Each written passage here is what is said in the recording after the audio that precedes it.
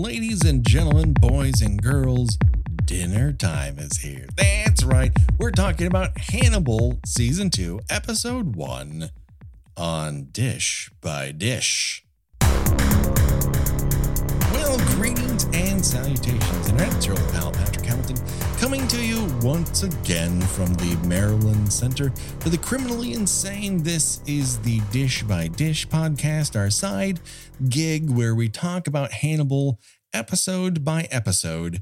And of course, there's only one person I trust that if I have a long table of delicate meats, she'll stand at the end of it with antlers on, the one, the only, Gina Radcliffe. How are you doing today, Gina? Well, it was either going to be that, or I was going, if I had to frame you for for several murders, I would jam a tube down your throat and force feed you a human ear.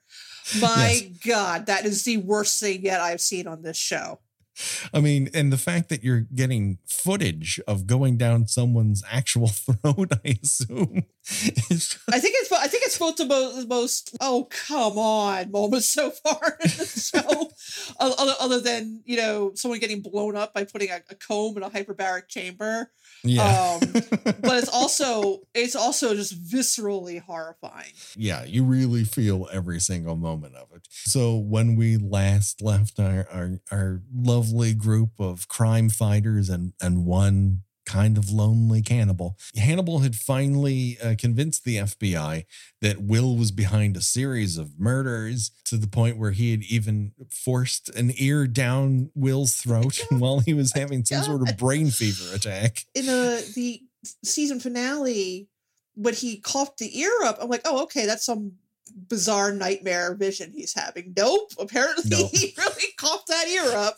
That was a thing. that straight happened. Yeah, that ear was in his belly. So he's been carted off to criminally insane jail, and we pick up the action with meat, glorious meat. Also, this is 3 months from where the actual start of the season will happen, but we see Hannibal and Jack go toe to toe in a very choreographed fight, but Lecter eventually gets the upper hand, and we leave it with Jack spurting blood from a neck wound trapped in a wine cellar. And then, like a Lifetime movie, we flash back, SpongeBob voice, 12 weeks earlier. Yeah, that's an interesting way to open up the season. Yeah, it gives it a ticking clock. We know eventually we have to assume that Jack has figured out who Hannibal really is, and they're going to have a confrontation, and it's going to be bloody. So how do we get there? Because we know we're going to get there eventually, but I don't think at the time I first saw it that I thought, oh, we're going to rush right into Hannibal, like being known as the Chesapeake Ripper. And it kind of sets this up as like, no, this is happening. Yeah, right. Yeah. And then if you're new to the show, you're like, but isn't there a season 3? Yes, there is a season 3. Right. We flash back to Hannibal preparing dinner for Jack. He's making sushi. It looks so fucking good. It really does. So fucking good. He's got that sea urchin. Yeah, the sea urchin looks great. We do know that is sea urchin, but we don't know that all of the sushi is really sushi, because when Jack asks what kind of fish this is, Hannibal responds, he was a flounder. He was a flounder. Okay, I get it now. He's feeding him someone's lymph nodes or something. I expected when he says that, cuts to a scene of him trying to murder someone, and the guy just flailing around, just flopping like a fish. Yes. And as Hannibal also says during this dinner scene, quote, I never feel guilty about eating anything. And I think that's a very true statement on his part. People, for normal people, it'd be like, I don't feel guilty about taking that second piece of chocolate cake. Right. For Hannibal, it's like, I don't feel guilty about eating that man's tongue.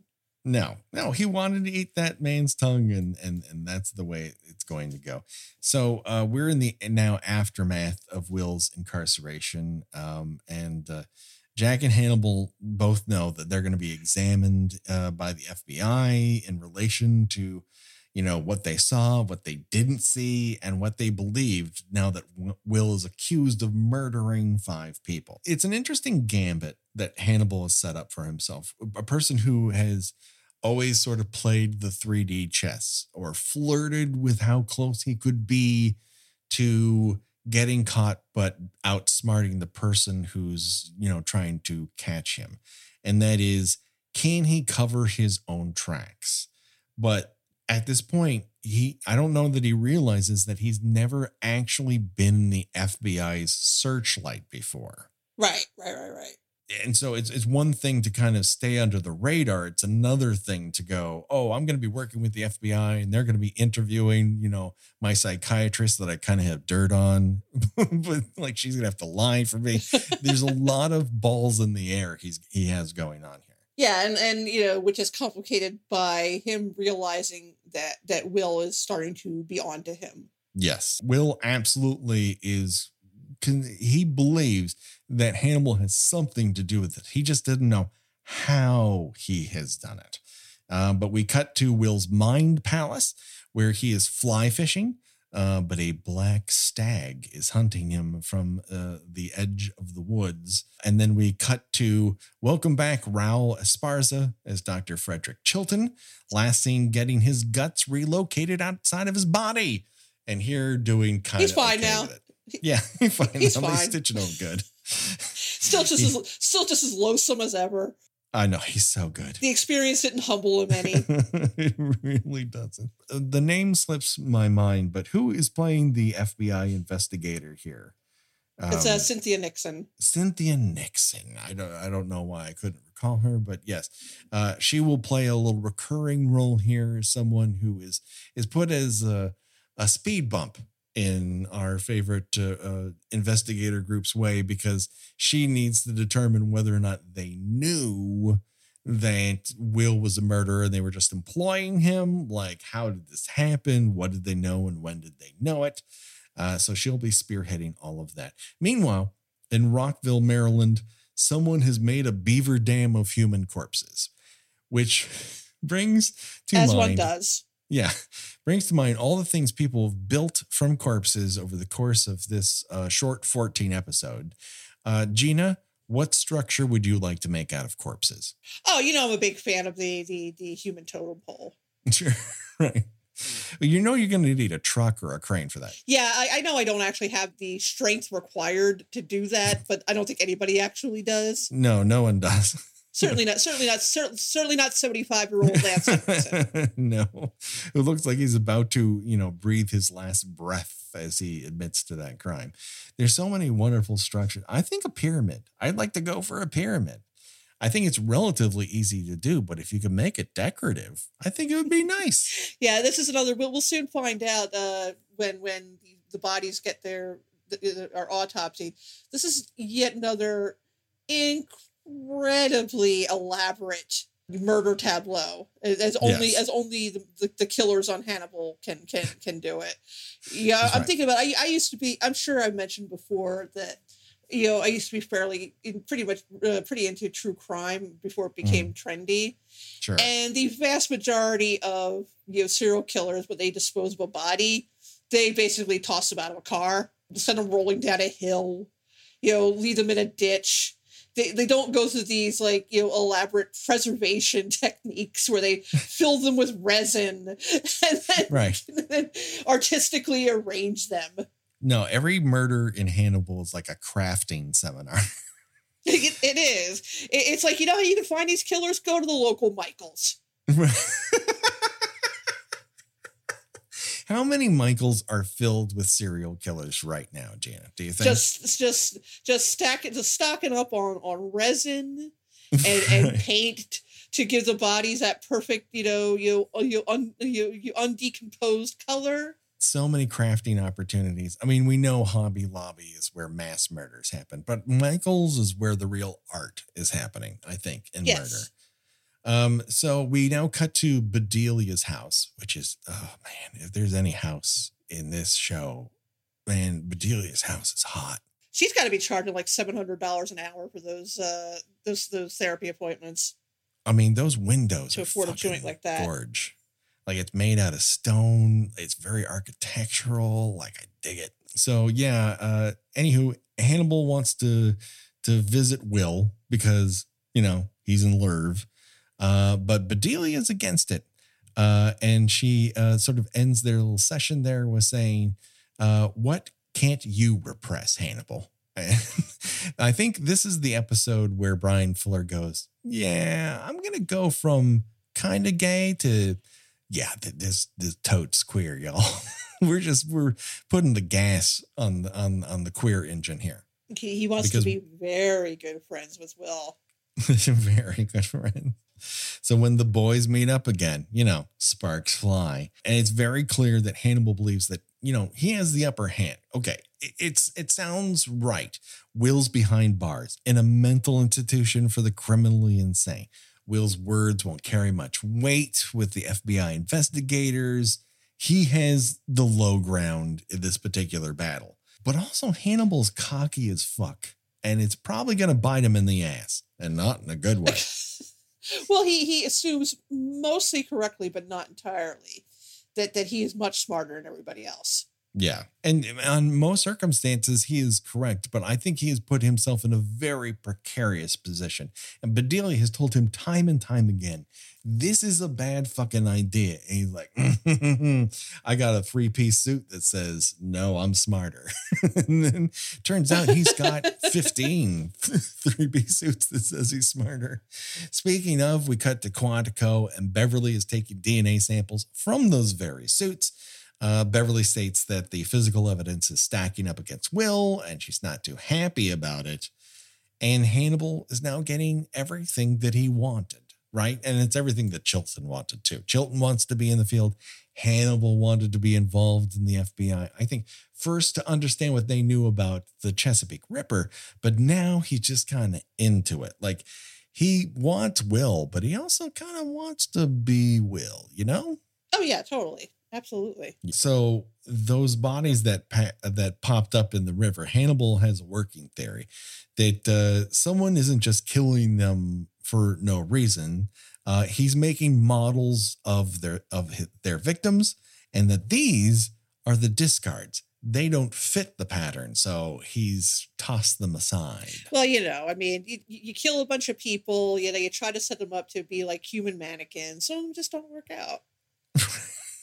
Like no one wants to be that dead body who doesn't measure up. But then again, you're dead. Like get over it, in my opinion. Like stop being such a diva, corpse. Exactly. So Alana is trying to help Will recover his memories while he's in the joint. And he's not so much interested in it as a defense or setting up an insanity plea.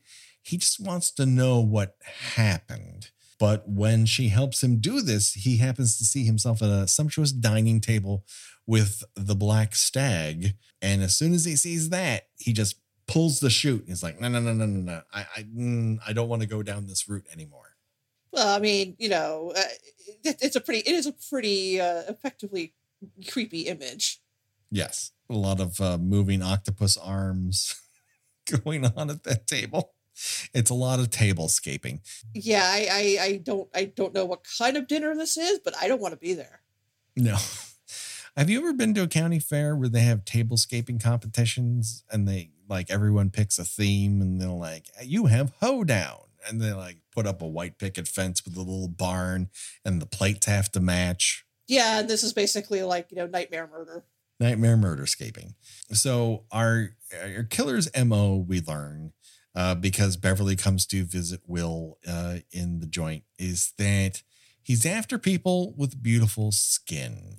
He stalks a victim, luring them out of their house. Very, very, very Buffalo Bill-esque. Yeah, it's another play on that. And he also kidnaps his victims with their own car. So they've disappeared. Their cars disappeared. Like he's throwing people off the scent, making people look like they've, fled in the night when he's actually, snatched them up for his own design. And he's got a simple plan. He shoots them up with junk, fills them with silicone, as you do, and then covers them in resin. he's an artist. And as Will describes later, his victims that he kept have one thing in common, and that is he's creating a color palette. Yeah, Will's still able to just figure this stuff out right off the top of his head. No, yeah, he doesn't even have to go through the wah, wah, wah. He just like starts certain photos like, this one's easy. Bring me something that's hard. Come on, none of the rest of you can figure this out? This seems like a gimme. But yeah, and we're getting a lot of, Hannibal Lecter parallels where an investigator brings a case file and he says, did you bring pictures? Like, there's a lot of rhyming to our traditional Red Dragon, Silence of the Lambs tropes, which I appreciate. And then this later on, Will's fed dinner, and that's when he recovers a memory, as it were, of Hannibal inserting an ear down his fucking throat. Yeah, like shoving a hollow tube about the size of a baby's forearm down Will's esophagus, and again just jamming an ear in there. I mean, that's got to be a little harsh on the old windpipe, right? Like after that, feel it. I mean, he basically, he should have been talking like Tom Waits after that. Also, when he barfs up the ear later, the ear is still intact. Yeah. Which is puzzling to me because those stomach acids go to work pretty quick. They do. I don't know if he got it far enough down or it was just kind of lodged right at the time. This is worse than the mushroom people. No, mushroom people's worse. I'm sorry. We're going from what's worse. Mushroom people is the worst thing to happen to like a dead body. This is the worst thing to happen to a live body. I mean, but then again, and the victim that we see that our current killer du jour captures, you finds on the subway, like he wakes up in the center of this collage, and we got a real House of Wax. And he's like glued. Here. He's like his thighs are glued together, right? And then like his that's hand the is resin. glued to his face. Yeah, that's the resin that he sprayed over the top of him. So he's basically glued via resin, and like his hands glued to his face, and his thighs are connected. And it's like, oh my God. Oh, there's not enough heroin in the world. Why didn't he give him more heroin? Also, there's a scene early when they find the rejects, I guess, the bodies that the current serial killer is got rid of.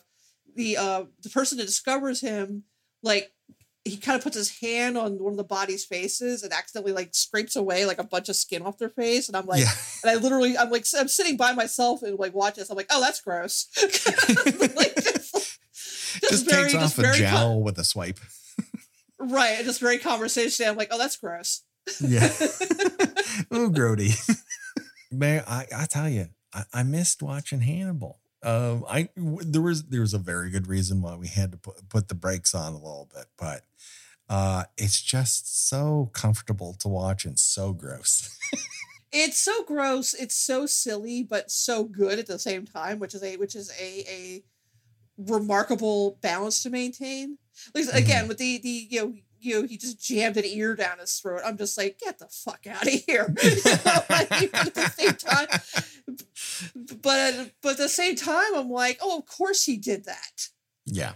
Because this is basically like a nightmare. Like this is not existing in any sort of, real space and time. It's just an extended nightmare. That sometimes, turns into sub nightmares. Your best indication of that you're not existing in any sort of right. Your best indication you're not existing in any sort of real world setting, even though to a certain extent it looks like it, is in the scenes where Chilton is talking to Will. Will is sort of encased in this like medieval mini dungeon. Like it's like he refers to it as like a dunk tank. Right. You're right. It looks like a medieval dunk tank. And it's like, okay, what year is this? Yeah. It It makes not, if there's nightmare logic to it. And what I think, what pulls Hannibal above the rest is it really works within like it knows its own tone.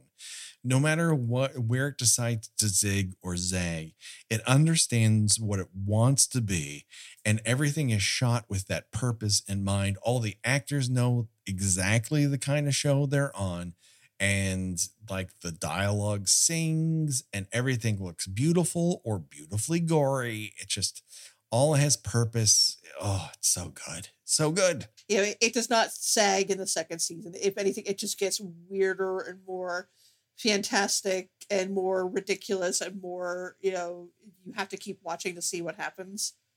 Yeah, I think they doubled down on everything that they know is good about the show and start to leave behind the things that were more maybe network mandated, or they thought they needed for it to be a network show, or more like anything else that was on TV, and just be Hannibal. They just, lose all the rest and keep what they need. Yeah, and all I will say is if you are watching along for the first time, and I know a couple people are, if you hate Dr. Chilton, and you should, he's an awful character. Sure, and if anything, God bless Raul Esparza. It makes him even more loathsome in this than he already is in Silence of the Lambs. Mm-hmm. Just wait, you will be satisfied. Yeah, there's more to come with his character. It's quite delicious. I think that's what it's delicious. It's hilarious. This is such a good season. I can't wait to revisit every single episode. And we're going to be doing it every other Friday in between our normal Kill by Kill. That's the way we operate. So before we go, Gina, tell people where people can find you on these here internets. I write about movies and television at thespool.net. And I am on Twitter way more often than I should be for my own mental well-being under Porcelain72. Do it today, people. Check it out. You can find us on Twitter, on Facebook, on Instagram, on Letterboxd. Of course, find us on Patreon, where we have lots of extra stuff for you that we know you're going to like. And of course, you can meet us back next week for Kill by Kill and Dish by Dish after that. So for myself and for Gina, the body count will continue. Bye-bye, everybody. Bye.